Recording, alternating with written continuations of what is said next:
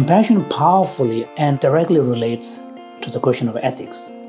And the question at the heart of ethics is, how do I treat the fellow human being in front of me? And compassion basically says, recognize the other human being just like yourself. Just as I do not wish to suffer, just as I wish to be happy, the other person too wishes to be free from suffering and wishes to be happy. So then honor that person's wish. If you take seriously your own wish for happiness and wish to be free from suffering, then you need to honor your fellow human beings' aspirations as well. That is the central message of compassion. Welcome to Mind and Life. I'm Wendy Hasenkamp. Thanks for checking out our podcast. We're really looking forward to sharing it. Before we jump into the first episode, I just want to say a few things about the show. Our aim here is to explore the field of contemplative science. And for those of you who are new to this area, I'll just share a few points that might help with orientation. Contemplative science is primarily focused on deepening our understanding of the human mind. And at first that might seem like a purely academic pursuit, but actually it's incredibly relevant for our daily lives. Our minds are the foundation of our every experience. How we perceive the world and act in it, all of our thoughts and emotions, how we conceive of ourselves, and how we treat others. So it's really critical to examine and understand our minds, especially because a lot of the ways they work are often outside of our conscious awareness. It's important to note, too, that understanding the mind goes far beyond brain science. Studying the brain is definitely an integral part of this work, but it's just one part. When we speak about the mind, we also include the body, along with our day-to-day lived experience of the world. So this begs the question, what is a mind? And you'll see as this show unfolds, there are a lot of ways to start to answer that question.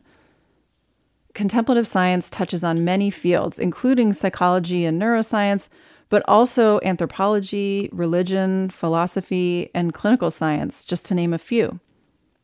The essential element here and the common ground is the use of contemplative practice to inform what we're learning in these different areas of study about the mind. Contemplative practices such as meditation, mindfulness, yoga, tai chi, and other forms of inquiry can give us unique lenses that allow for fresh insights into our personal and shared experiences. This bridging of science and what we often refer to as contemplative wisdom sits at the very heart of what we'll be digging into with this podcast. I won't try to lay out all this here in detail because I think it will unfold organically through the course of these conversations. These ideas really can't be summed up in a single explanation. That's the idea behind this show, is to give a lot of different perspectives on how we investigate the mind and how we might integrate contemplative wisdom to improve our lives and create a more connected society. I'll also just add that the Mind and Life Institute, who produces this show and where I serve as science director, has been involved in this work for decades, funding research and bringing people together to share insights around these topics. It began with a series of dialogues between the Dalai Lama and Western scientists and philosophers, and you'll actually hear a bit more about that in this initial episode. Our guest today is Thupten Jinpa. Jinpa is a Buddhist scholar, author, and the longtime English translator for the Dalai Lama. His life and his career represent a true bridging of Eastern and Western ideas.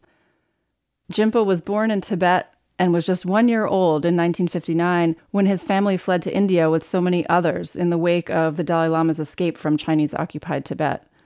He grew up as a refugee in India, where he eventually trained as a Buddhist monk and received the equivalent of a PhD from that Tibetan tradition. And he went on to study philosophy and get a PhD in religious studies at Cambridge University in England, and he now lives in Canada. His work with the Dalai Lama has put him at the forefront of the conversation between science and Buddhism, and he's really been involved in contemplative science since the beginning, which he reflects on in this episode.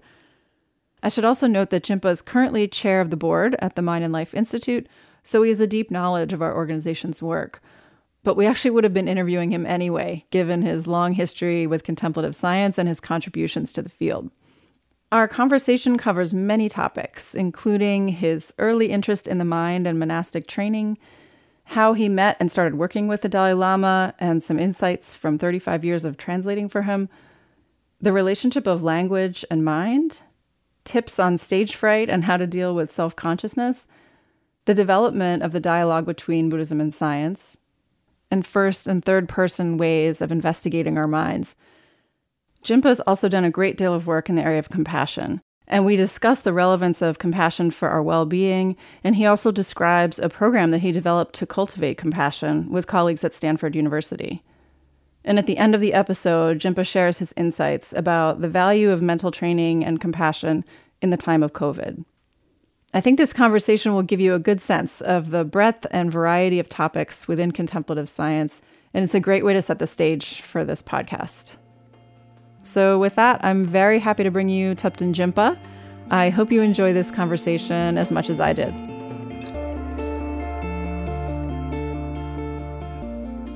Jinpa, welcome, and thank you so much for joining us today. Thank you, Wendy. Thank you for inviting me to this podcast. I'm very excited. So you've had really a front row seat to the whole evolution of the dialogue between science and Buddhism, as well as the development of contemplative science as a field. So I'm really looking forward to digging into that with you. But before we start that, I'd love to hear a little about your personal story. You have such a unique and interesting story, and I know you've been trained in both Eastern and Western forms of scholarship. I know you were a Tibetan refugee growing up in India. So you became a Buddhist monk in the Tibetan system. Can you share a little about how that unfolded for you and what motivated you to take that path?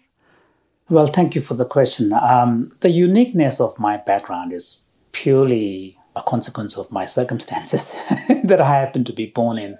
I was born in Tibet just before my parents left in 1959. And then I was part of that first generation of children who grew up in India as, refugee children. And one of the most fond memories from my early childhood, where we were put to boarding school, was the presence of two monks at the school. And they were, among all the teachers, they were the ones that I felt most attracted to. They even physically look radiant, and they always had this very assuring smile on their face. There was a kind of a level of serenity and presence in those two teachers that I could not find in any other adults around me, which really left a powerful impression. And then later, when I was in grade school, in grade 4, we had a group of monks who came to teach at our school as part of their training, it turns out. And, the teacher who was assigned to my class taught us elementary debate, which is very fundamental to Tibetan monastic education. And I was fascinated because my memory of early childhood school years is that of just boredom. I was looking back, probably I wasn't that intellectually challenged in the classroom. So when these monks taught something that was completely new and really training the muscles of the brain, as it were, I was just fascinated. And I just wanted to become a monk. So to cut a long story short, I became a monk at the age of 11, against my own father's advice and pleading. And so I had a monastic background, and I was fortunate to be able to eventually join an academic monastery at Ganden and go through the entire Geshe training. Even tragedy always have silver linings. So one of the silver linings of my, early childhood was in Dharamsala, where the monastery that I joined first was based. There were a lot of enlightenment-seeking hippies around, and and I had the good fortune to be able to, sort of hang out with some of them, meet them on regular basis, and really try to acquire a working knowledge of speaking of English, so command of English. So by the time I was at Ganden doing my Geshe studies, I had a reasonably good command of English. So that's how my combination of East and West kind of began, Yeah. You've obviously devoted so much of your life to language and translation. Did you always have this love of language? Is that why you were drawn to learning English? No, initially I think it was more of a joy because for me, English opened a whole new world that was not available to me as a Tibetan, speaking Tibetan. And so I think that was probably initially was just curiosity and joy. And, as I remember once I began to have a reasonably good command of comprehension, I started reading some of those Second World War comics, and that is an entire world that was not available to my other colleague, students and monastics. So I think initially it was not so much any grand plan that I had. It was just one of those things that you happen to do as a kid that you enjoy. But then as my command of English got better, and also I took formal training in Tibetan grammar and linguistics, by then around age 18, 19, then I started really taking interest in Tibetan and English as language, different languages, and began to appreciate how languages in a way represent different way of carving out the world. And it's kind of almost like a kind of a cognitive systems in their own. And that cross comparison of Tibetan and English and expressibility, particularly of English. English is a very practical language. And I really began to appreciate and the way in which there are a lot of things that you can do in English, particularly in the form of writing, that you can't do in Tibetan. Oh, can you give an example? For example, like in English, you can have flowing sentence strung together with colons and semicolons and dashes, as well as you can use the relative clause using relative pronoun. I'm the one who said this kind of thing. And those relative pronoun usages are very specific to Indo-European language. And Tibetan handles that kind of usage in a different way.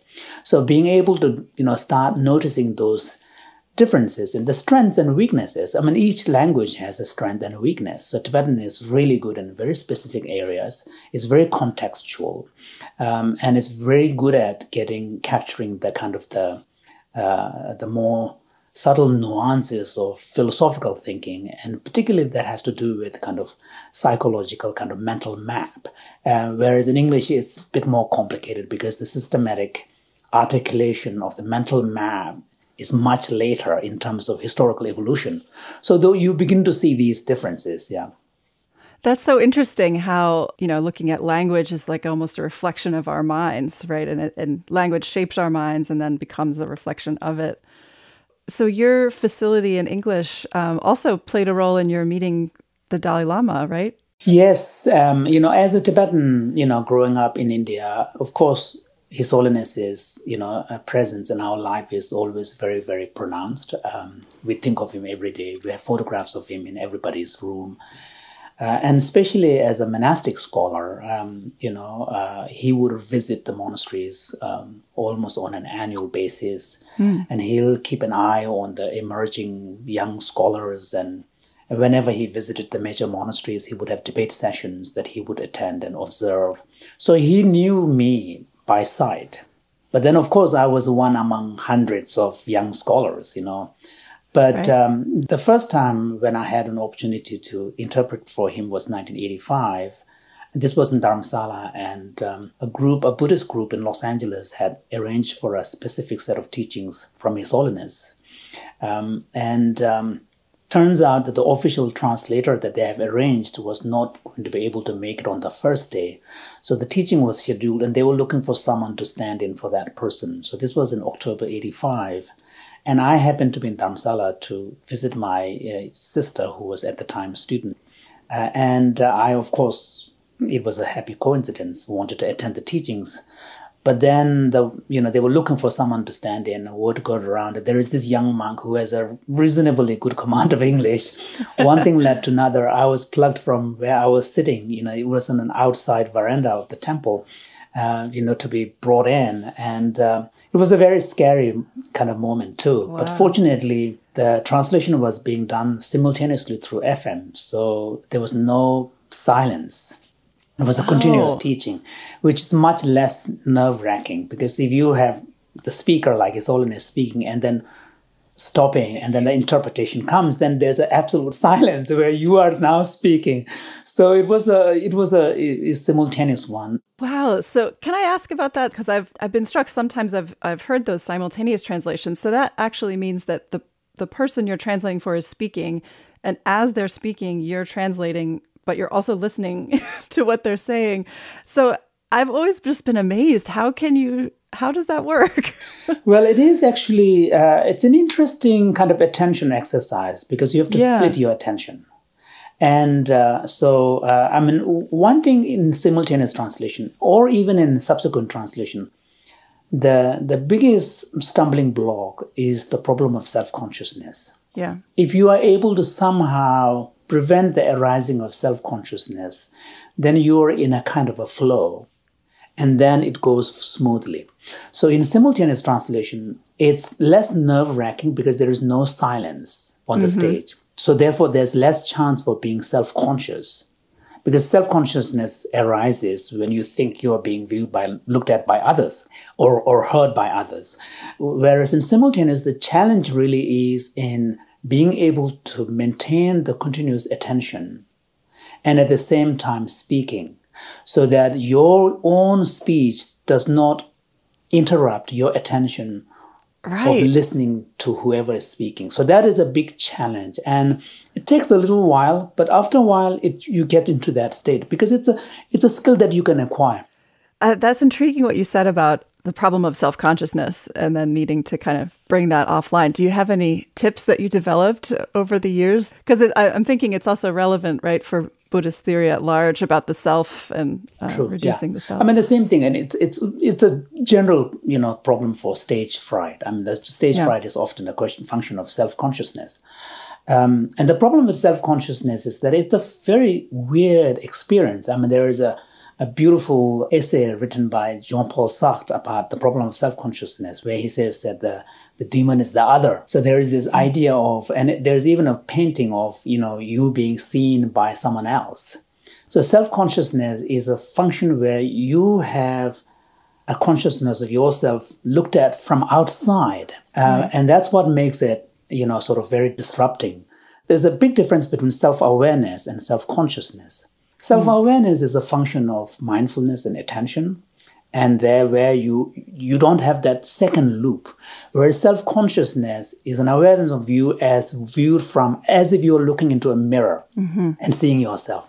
And that's why it makes it, so disruptive. The way I found to deal with that, and partly probably it's because of my monastic background, one thing, I set an intention at the beginning and once you're on the stage, and especially when I'm interpreting for His Holiness, fortunately, there's always an introductory, preliminary kind of part, like either there is a chanting or His Holiness is speaking. And during that moment, I take a deep breath and then I just remember I'm here purely as a mouthpiece. I'm a medium, my role here is just to be the medium. And that kind of intention really kind of relaxes me. And the other thing is with His Holiness, because his command of English is really good, so I know that I cannot go wrong too badly because he's going to catch me. So there is that safety net as well. So the combination of these really make me relaxed. And once you're relaxed, then you forget yourself.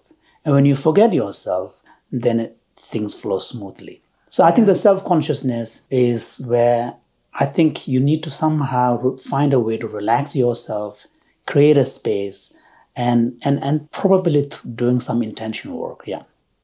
So you began working with the Dalai Lama then in this way, and the first time you were just describing, but then it continued. Yes, it's been a real joy and honor for now over 30-something years. Yeah, it's going to be 35 years this October. And it's been for me, as a Tibetan Buddhist, as a former monk, as a student of His Holiness, for me also, I began to appreciate that how this ability to offer a service to him was also a powerful opportunity for me to really put into practice the Bodhisattva ideal of trying to bring about others' welfare, because in my own capacity, in my own right, my ability to reach other people is very limited. Whereas by serving him, by being his medium, I have assisted in His Holiness's message, reaching across many more people and bringing some solace and comfort and peace of mind in their lives. And particularly, one of the things that His Holiness has been very powerful and effective is in really advocating a more universal, human-centric understanding of the place of compassion in our self-definition of who we are as human beings, and the fact that any serious ethical system, moral system, must be ultimately grounded in compassion as a foundation. And that teaching has really been very powerful to me in my own personal life. And also I can see the power of that teaching in offering something, a very fundamental, robust basis for people from all walks of life, all kinds of cultural and religious, different diverse religious backgrounds and ethnicity, to really come together to appreciate each other as human beings, human condition, sharing exactly the same condition. So for me, looking back, of course, initially when I began, there was a huge amount of excitement. There was a high level of anxiety and nervousness because for us, the Tibetans, serving His Holiness is like serving God, and initially it was also quite tough because, I have a friend who was a professional interpreter at the UN in Geneva. And when I began interpreting for His Holiness, early on, I asked for some tips. And one of the tips she gave me was that whenever His Holiness is speaking about himself, you as the interpreter should use first-person language. If he's talking about his childhood, then the translator should say, when I was a kid. And for me, as a Tibetan, initially that was really tough because I know it's not me and I'm pretending to be His Holiness and using to describe the word I. It took a little while, but once I got on over these, sort of hesitancies and stuff, it's been a real joy. And for me, when I leave this world, one thing that I will take probably the greatest pride in and rejoicing is my service to His Holiness.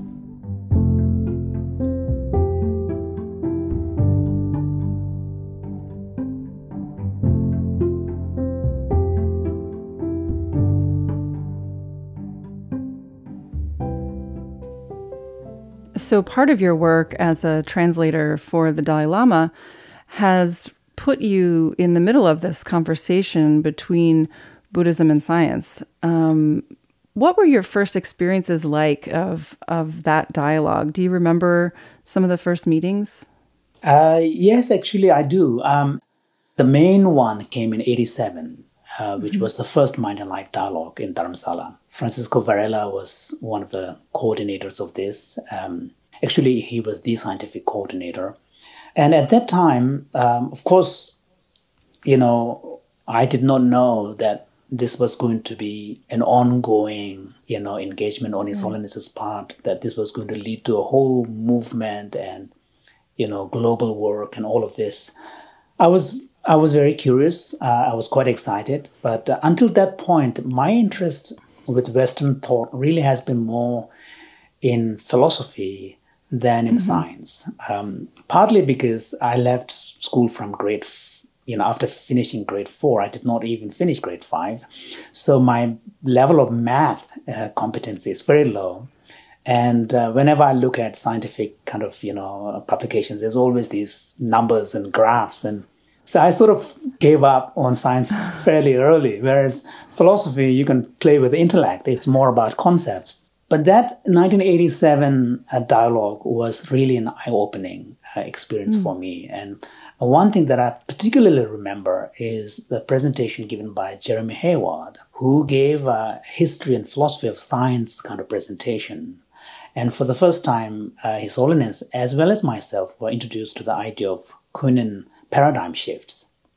And this was, for me, a revelation. I don't know whether it was a revelation to His Holiness, but for me, because I had a naive understanding or attitude of how, the status of scientific knowledge, as if scientific descriptions really mirror what is out there in the real world.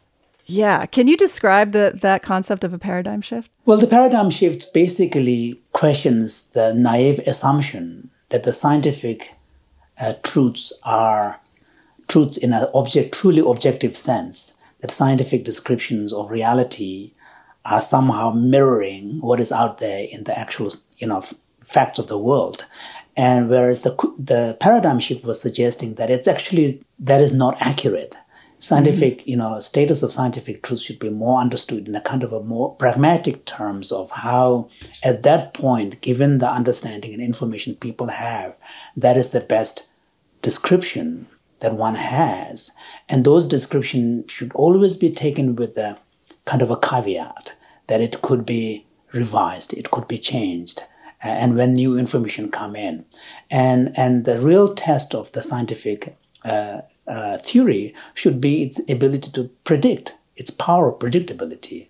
And then in Kuhnian paradigm shifts, there are examples of how major paradigm shifts occur in science when there are counterexamples which stretch the explanatory power of existing theory. And then this is how scientific revolutions happen and new, discoveries are made, which then opens up a whole new way of understanding things. And that for me was a real revelation. So as these dialogues evolved, you were a part of these dialogues as translator for the Dalai Lama. So these were dialogues between the Dalai Lama and Western scientists, philosophers. This was kind of the beginning of the field of contemplative science. Can you describe the original impetus to bring these two viewpoints together? I think His Holiness has been interested in science for a long, long time. I think he tells the story of his kind of interest in science from his childhood, beginning with fascination with mechanical objects, and he had a telescope that he was able to use from the rooftop of the Potala Palace, and he was fascinated by the whole ideology, if I can use the word, that led to the development of these kind of technology, and that, of course, is science. And so when he became refugee, came to India, and once initial kind of activity of trying to settle down the Tibetans and find some livelihood for them settled, then I think His Holiness was able to take advantage of meeting with people from different backgrounds. And so his interest in science goes quite far. And initially, I think he says in his book that it was really more out of curiosity about a different worldview there. And then he also began to realize the pervasive nature of the influence of science in the modern world, and began to also understand, like the Darwinian evolutionary theory has a whole account of how life on Earth came into being and propagation of life from this simple to the more complex forms, all of which are very powerful. And initially, he was also fascinated by quantum physics. So I think initially it was more of a curiosity, but then he also began to realize that actually there is something that the Buddhist, philosophy could learn from science, because there's a kind of a pseudoscience in, classical Buddhist thought. For example, many of the very, very early Indian versions of atomic theories were developed by Buddhist thinkers, going back to the beginning of the Common Era. In the Abhidhamma, in a text, there was a lot of debate on whether there is a space between the individual particles that make up together into a unit of an atom. So there was that kind of debate. And then how do you account for the integrity of the macroscopic level objects, all of which are composed by the same kind of stuff, but there is a boundedness beyond a particular object. So those were questions that were there. And there was also in Buddhist writings a lot of speculations on the origin of the cosmos. How does different world systems come into being? So clearly these are scientific inquiries, although the actual science may not have happened in a modern sense because there were no instruments and equipment and measurement. So I think His Holiness then began to realize actually there will be a lot of benefits for Buddhist thinkers engaging with science so that at least the material theory could be updated. And because the ones that are in the text are fairly old, and now with many modern physics and discoveries of modern physics and biology and all of this, there could be a lot of updating that could be done. So I think initially the motivation was not so much the Buddhists could offer to the world, but more what the Buddhist thinkers in philosophy and thought could learn in terms of updating the more scientific aspects of the Buddhist tradition. Yeah, and that's making me think of something that I've so appreciated about the Dalai Lama's view. I remember, I think it was 2005 when I first heard him speak at a meeting in Washington, D.C., I think. And he said, if there are things in the Buddhist view or philosophy that science proves otherwise, then we should change the religion, basically. And I think for many Westerners, that's just a mind-blowing openness. This is really important because, at least in principle, I don't know whether it translates into practice is another matter, but at least in theory, in Buddhist philosophy, particularly the version that the Tibetans uphold, there are recognized three sources of knowledge. One is direct experience and perception, which includes our perceptions, the evidence of the senses, if you want.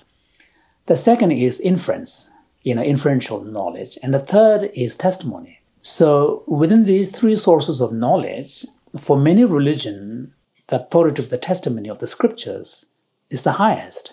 In Buddhism, it's completely turned upside down. So the authority of the testimony of the scriptures really comes last. It has the least value in terms of authority as a source for knowledge. So among the three, the highest authority is really the evidence of the senses, which is empiricism, empirical evidence. The second is the inference that we draw based on our empirical evidence. And then finally, on matters where you cannot use these two sources of knowledge, then testimony comes in. So testimony is totally irrelevant when it comes to trying to understand the nature of the world, because understanding the nature of the world can be accessed through the first two forms of sources of knowledge, which is the empirical evidence and the inference. So in Buddhism, it's really upside down. So His Holiness is absolutely right when he says that as a result of engagement with science, if there are aspects of Buddhist thought that needs to be revised or discarded, we should do it. And he's right. What you were just describing too, I think reflects, an alignment in approach between science and Buddhism in some ways about this emphasis on experience of the senses and what we can learn about the world.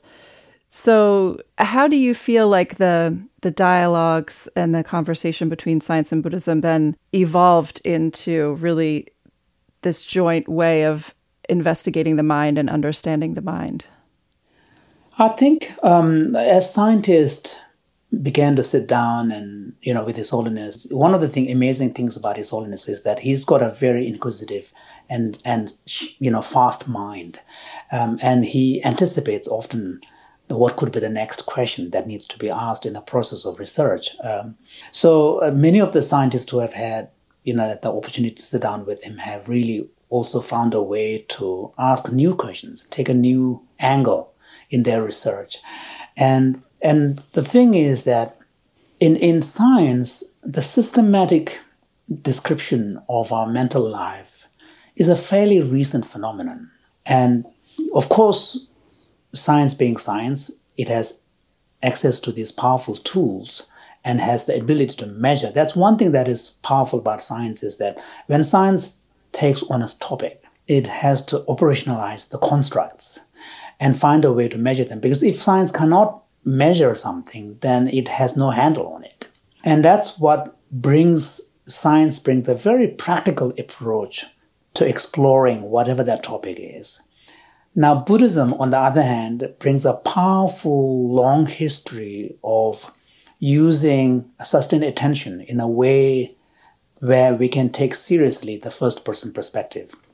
And also because Buddhism has, in some sense, been in the game for much longer, at least by 1,000 years, there's a lot more content to the conceptual side of things about teasing out our mental life in a fine distinction between aspects of attention and focus and mindfulness and meta-awareness.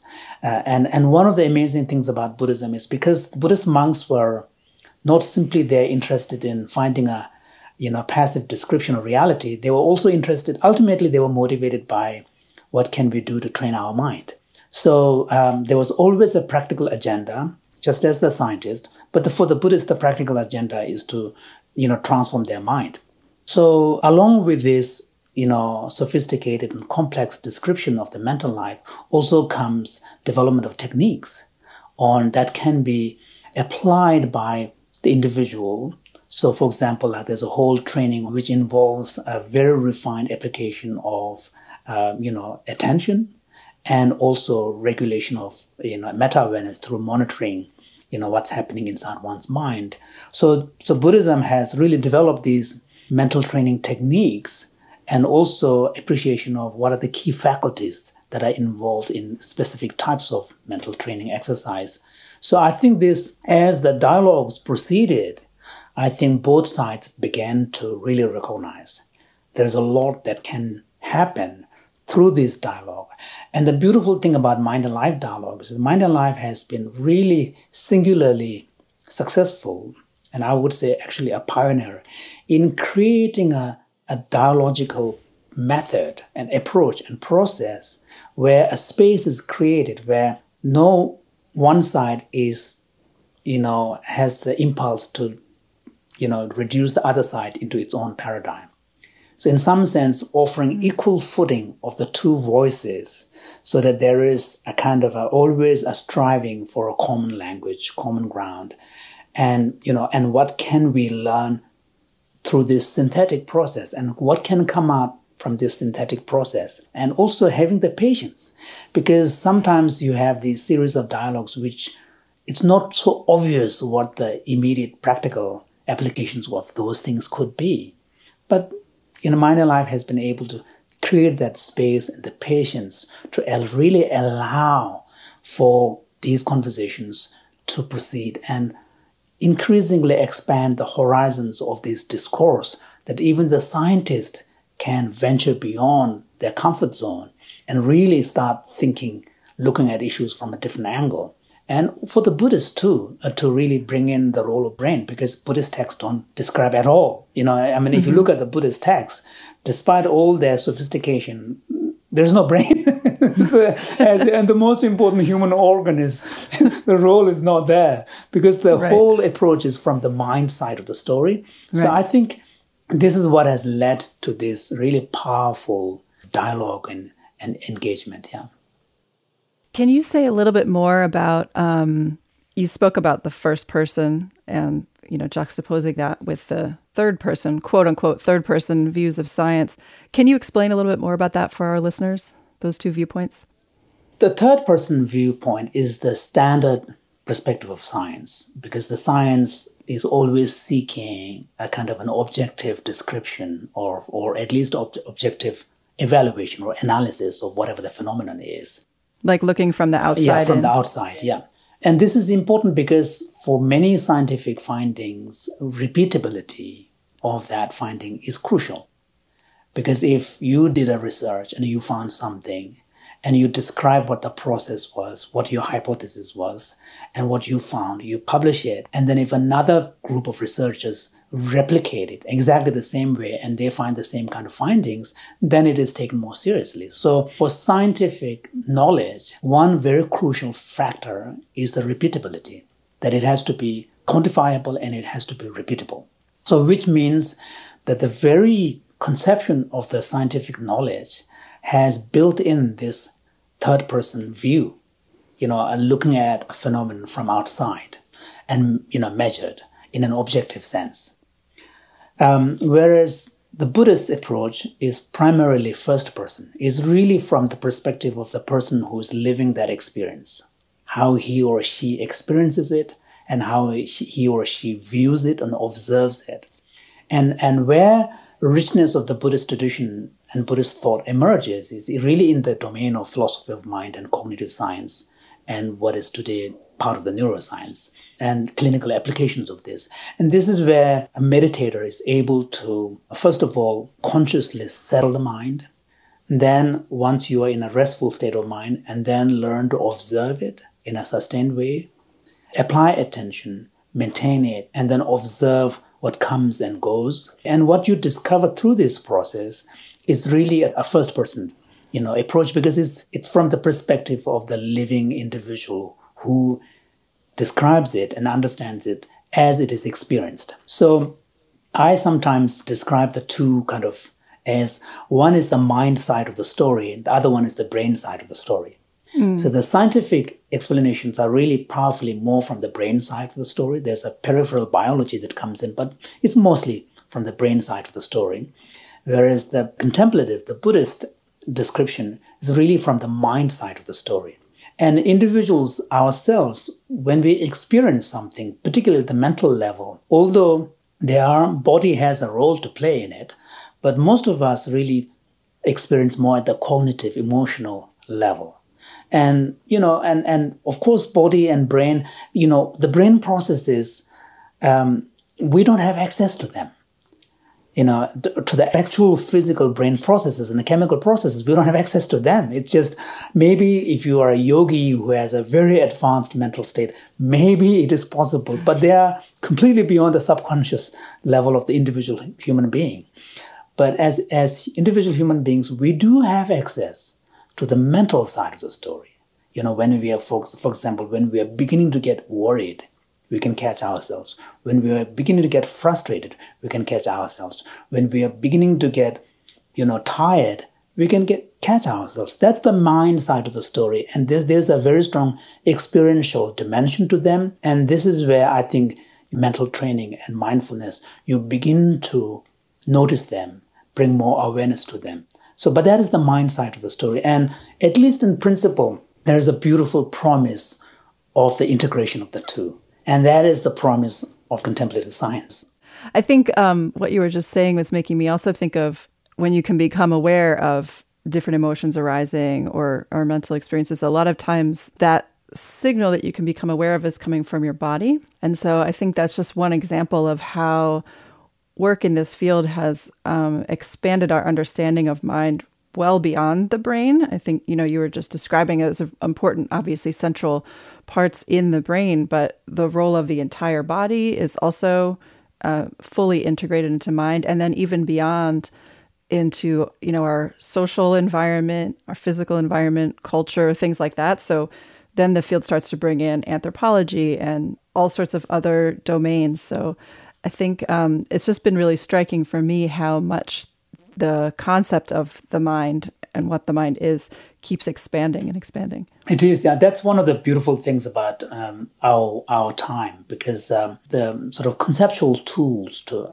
analyze is becoming a lot more sophisticated. And also we are beginning to also understand the role of the social relationship in this context, because many of the emotions and other things that we experience are very relational. And although it is the individual who may be experiencing it, but the individual experiences within a context. And that context has a very strong social dimension.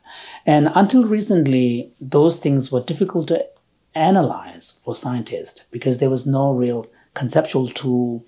And there was also technical tools as well. But now there are different ways of capturing it and experience sampling type kind of approaches. There's a more qualitative and quantitative kind of approaches that can capture those social dimensions. And also we're beginning to also understand how our own identity of who we are as individuals and human beings are also shaped powerfully by the culture we participate in. And many of the influences are coming from sort of subconscious processes where we have been conditioned in a particular way. And this is one area where I think humanities and anthropology and others can really shed more light on understanding the mind.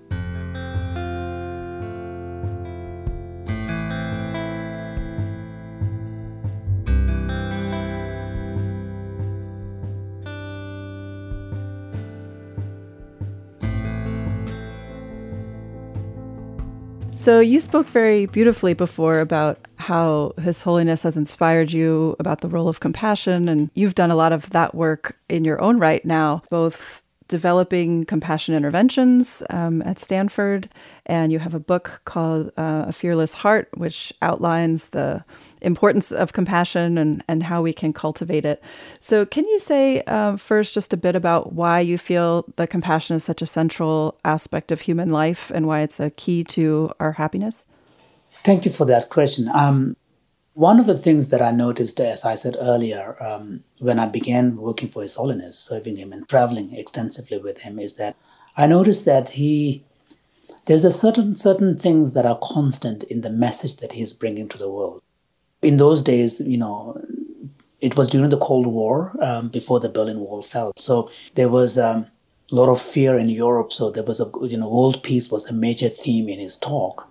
But along with it was also a very strong emphasis on promoting a particular approach to understanding compassion, which was, he would call it secular ethics approach, sort of way of talking about compassion and understanding it by using primarily common sense, shared human experience, and science. In the early days, there was not that much from the science. The science of compassion hasn't really kicked in yet, but he was beginning to draw on scientific information. And one thing that I noticed that he was also making a powerful case is a more of a ideological case, which is, he was making the point that because of the popular interpretation of the Darwinian evolutionary theory, there is this widespread belief that the fundamental drive for human behavior, a fundamental explanation for human behavior, is the pursuit of self-interest. And he, of course, admits it. That's one of them. But one of the things that he has tried to argue is that it's only one side of the story. There's a whole dimension of human nature which has to do with nurturing, kindness, connection, that has been overlooked by science. And that needs to be brought into the very conception of our human nature. And without this, you cannot explain the emergence of large-scale cooperation and altruistic behavior. I think now, of course, science has moved on. It's now a different story. But one of the things that I realized is that actually His Holiness has really made the way. But in order for that message to really take root in a way that would change the world, we need to create practical programs that can actually make that real. And that was the inspiration for me to develop the compassion cultivation training at Stanford. And I was inspired by the success of, John Kabat-Zinn's MBSR, standardization of that, and the 8-week kind of, framework. And I looked at that structure and I thought I could do the same thing with compassion. And mindfulness has really shown a way to the, secular world. There are techniques from the Buddhist tradition that could be universalized and applied in a way that can be really helpful to us as individuals, not just in the clinical setting. I mean, the one thing that I'm particularly enthusiastic about compassion is that compassion, unlike mindfulness, directly relates to the question of ethics. This is where mindfulness and compassion are different. Mindfulness is neutral when it comes to ethics. Compassion, you cannot avoid ethics. And at the heart of ethics, the question at the heart of ethics is, how do I treat the fellow human being in front of me? That, in a way, is the fundamental question of ethics. And compassion, principle of compassion, basically says, recognize the other human being just like yourself. Just as I do not wish to suffer, just as I wish to be happy, the other person too wishes to be free from suffering and wishes to be happy. So then honor that person's wish. If you take seriously your own wish for happiness and wish to be free from suffering, then you need to honor your fellow human beings' aspirations as well. That is the central message of compassion. And one of the things about formal training of compassion is that it also teaches us how to consciously shape our intention. Because motivations are powerfully shaped by emotions. Motivations, you cannot get to them directly. Emotions are powerful. When they arise, you cannot do much. But intentions are conscious thoughts. Intentions are goal-directed. So in compassion training, one of the powerful techniques that we use is setting your intention so that you consciously bring compassion into your everyday intention. And that, I think, is another powerful technique which can be done by anybody, regardless of whether they are Buddhist or not. And another thing in compassion is that because compassion is completely relational, it has a way of opening our heart, because there's a lot more effective content to compassion training compared to mindfulness. Mindfulness is primarily a cognitive approach. Compassion has a lot more wetness to it, and it allows us to open our heart. And once we experience opening of the heart, we feel expansive. There's a power to it. So compassion offers a lot more richness. And also compassion training allows us to bring closer alignment between values that we cherish deeply and the actual reality of our everyday life. So because of these, I developed this training program, and Emory has also developed at that time a 6-week training. So there was a movement, and then by that time, Sharon Salzberg has already written that book on, loving kindness, which is drawn primarily from the Theravada Buddhism. And there was some research that was done by Barbara Fredrickson. So the time was perfectly ripe to develop a kind of a systematic approach to training compassion. So I began that when I had the opportunity at Stanford, yeah. And can you describe some of the steps or kinds of practices, what someone would do to cultivate compassion? Well, in the CCT training, it has 6 steps. The first step is really a basic mindfulness type practice where the aim is to learn some skills on learning to self-quieten your mind, learning to focus by consciously like breath counting or, noticing the breath. So it's learning to apply your mind on a task. And then the third aspect of that practice is applying meta-awareness. So they're observing without any particular focus what's happening in your body, what's happening in your mind. So it's the basic skills of applying your mind and settling your mind. And then the larger background to the all 6 steps in 8 week is really the intention setting. So it's a 2-hour, once a week class over a period of 8 weeks. So every session begins with an intention setting. In the first session, there's a sort of more didactic explanation of the role of intention setting. But from that point onwards, we just do the intention setting. The second step is then loving kindness for a loved one. And this was an important revelation for me because in the traditional format, we begin with self-compassion and then to a loved one, to others. But that was the first protocol I developed at Stanford. But we tried it twice among Stanford undergraduates, and self-compassion was just too tough. Can you say why you think that is? Probably there's something in the culture, and I don't think it's East versus West. I think it's more to do with highly competitive nature of our society in the affluent world, where we are so used to being evaluated early on, where our sense of self-worth is really heavily contingent on how we perform, on a criteria set externally. But whatever may be the reason, I was surprised to find out that even for some students, there was a kind of a aversive reaction to even silently wishing themselves the phrase, "May I be free from suffering, may I be happy." This phrase, "May I be happy," seemed to be almost a kind of an aversive reaction to it. So it turned out to be just too much to ask. So we switched the sequence. And so the second step is loving kindness for a loved one. And in our training, we really focus more on the somatic experience. Try to conjure an image of a loved one, an easy target, not a complicated, person in your life, but someone like an infant child or a pet or, a loving grandparent. And then the aim of this step is to really bring awareness to what it feels like when you truly care for someone unconditionally. What does it feel like in your body? What does it feel like, around your heart? Where does the softness comes in? Can you notice the tenderness? Can you notice your instinctive tendency to sort of lean in? We bring a lot of yoga type, aspect to this to really bring up the role of the body and sensation. And then the third step is self-compassion. But the self-compassion will split into 2 weeks because it's such a challenge. And in our protocol, the self-compassion as a construct is much simpler. Basically, it's the same compassion that we have. Now we are directing at ourselves. And the idea here is that in the loving kindness step for a loved one, we notice that we can do this naturally for someone we care. Now it's simply a matter of shifting the object, shifting the focus. Of course, it's easier said than done, but conceptually it's easy. It's simply a turning. So that third step is self-compassion. So it's spread into 2 weeks. And then the fourth step is common humanity. So where now we are moving out from self to others, the neutral person, and and there we take common humanity as a primary foundation of recognizing the shared human condition and vulnerability and susceptibility to fear and all the rest, hopes and fears. And then the fifth step is to really kind of extend compassion to all.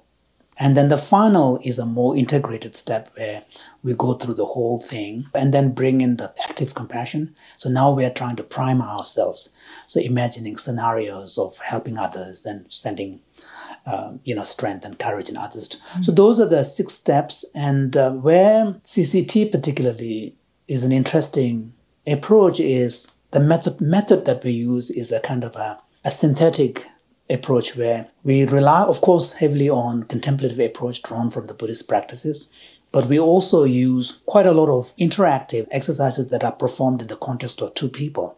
Because if you look at the traditional meditation, many of the meditations involve imagining scenarios and evoking your natural response. So in those types of situations, it's sometimes more effective if you actually do a role play, and then the interactive exercises, which are often in the form of a dyad, is also very powerful, where you simply sit in front of the person and it has to be a little contrived. It's a discipline so that you don't immediately give commentary or interrupt. So we say each person has 2 minutes, 2 people, partners facing each other. And then one of the exercises is that, ask the other person, tell me something about yourself that you really appreciate.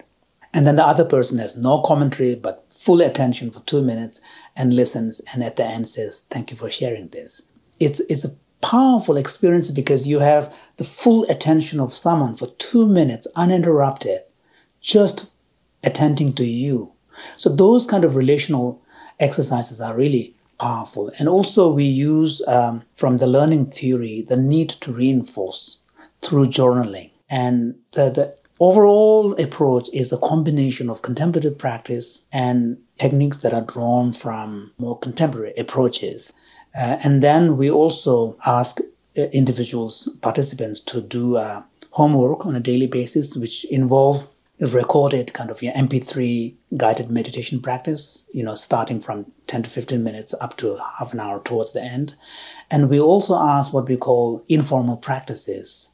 So if you happen to be, if that week's theme is loving kindness for a loved one, then in your everyday action, seize the moment when you notice that feeling evoking in you, then just instead of just moving on, dwell on it and, observe it and stay with it. And so we encourage people to do informal practices. So if you're doing common humanity practice, then if you're taking a subway, then just simply sort of softly gaze at someone, total stranger, and then just close your eyes and imagine what it must be like. Have the same kind of hope, same kind of fear, same kind of aspiration for their family members.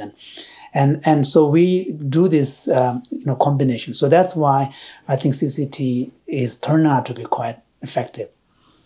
So we're recording this interview about 3 or so weeks into the global pandemic of coronavirus.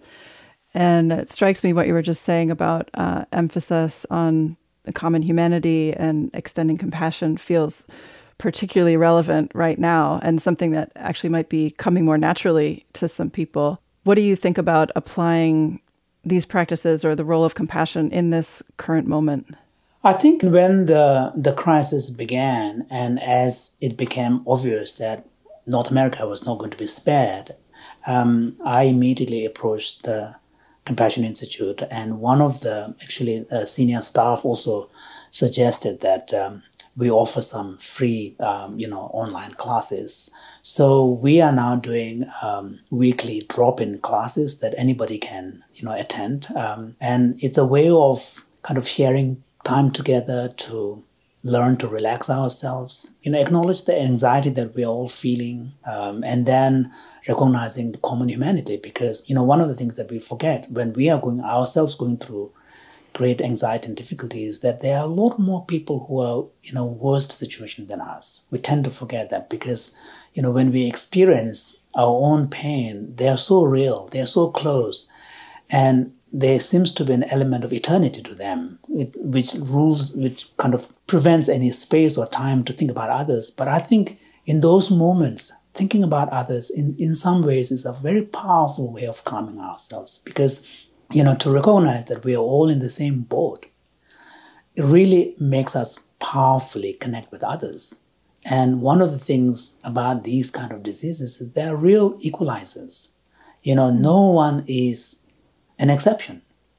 So, of course, the poorer people are more vulnerable, partly because they don't have, in the poorer part of the world, healthcare systems are very poor. A lot of people simply don't have basic sanitation facilities. Then if it strikes there, the ability to cope and curb the spread is much worse. But as far as the susceptibility and vulnerability is concerned, we're all the same. So I think thinking about these is really helpful. And with compassion training, one of the things that I've been very keen is to really adapt the training for specific populations. So we have quite a big project through the Compassion Institute focused on law enforcement in Northern California. We're at the moment, confining ourselves to California state, because I believe that you need to start small and try it out in one area when there's less variability. There's a kind of a shared culture. And we also have an adaptation of the program for dealing with burnout among physicians through collaboration with University of California, San Diego. And we also have collaboration with Colorado University, particularly the Rene Brown Wellness Center, collaboration on bringing compassion education to the teacher training of school teachers. So I think there's a real chance to adapt it. And for the situation, I think one thing that would be really helpful is that people in the mindfulness and compassion world can really share with others, not in the form of proselytizing, but offering people some basic skills to learn to calm their mind down, to pay attention when anxiety arises, and also catch yourselves before you start getting suspicious of others. Like, I know, for example, right now, I'm an Asian, even though I've been living here, my wife is, French Canadian, but when I go out to do shopping, I'm conscious of the fact that because there is an element of racism towards the Asians because of the origin of this, and I'm completely aware of this, and I understand where some of these suspicions and fear may be coming from. But it is important that on our part, we don't allow these to take over. So I think here, learning some skills to pay attention to your mind, because the mind plays tricks. And especially when we are confined, asked to be self-quarantined, then we are asked to be alone with our mind for long periods of time. Yes. And unless you're a monastic, you're not used to being alone with your mind for such a long time. So I think in those kind of situations, I think some skills from, paying attention to your mind, checking your intention, and learning not to forget common humanity. I think these are really, powerful ways to keep ourselves sane and also keep ourselves more available for others in our life. So, for example, like many of us, have our relatives and family members living in different parts of the world and different parts of the country. In these days, I think we now need to use the virtual capacity to show our face to Zoom or FaceTime and assure each other. So I think when we come out of this pandemic, there will be an end. It may feel like eternal right now, but there will be an end. I hope we as human beings and we as nations and societies will learn something about common humanity from this experience. And also my hope is that as we come out of this, because of the isolation, social isolation, and the forced time to be with ourselves for a long period of time, I hope more and more people will appreciate the importance of developing some mental skills to be able to pay attention, to be able to bring awareness, to be able to bring compassion into their intention. Let's hope that we learn something when we come out of this very, very difficult experience. Yeah. Well, Jinpa, thank you so much for joining us today and sharing your wisdom with us. It's been wonderful to talk with you. Thank you very much, Wendy, for giving me this opportunity. And, I'm very excited by this new series, being able to bring to the much broader world the value of contemplative science and its potential contribution to the well-being of entire humanity. This episode was edited and produced by me and Phil Walker. Music on the show is from Blue Dot Sessions and Universal. This episode was supported in part by the Lens Foundation. Show notes and resources for this and other episodes can be found at podcast.mindandlife.org. If you enjoyed this episode, please rate and review us on iTunes and share it with a friend. If something in this conversation sparked insight for you, we'd love to know about it. You can send an email or voice memo to podcast@mindandlife.org. Mind and Life is a production of the Mind and Life Institute. Visit us at mindandlife.org, where you can learn more about how we bridge science and contemplative wisdom to foster insight and inspire action. There you can also support our work, including this podcast.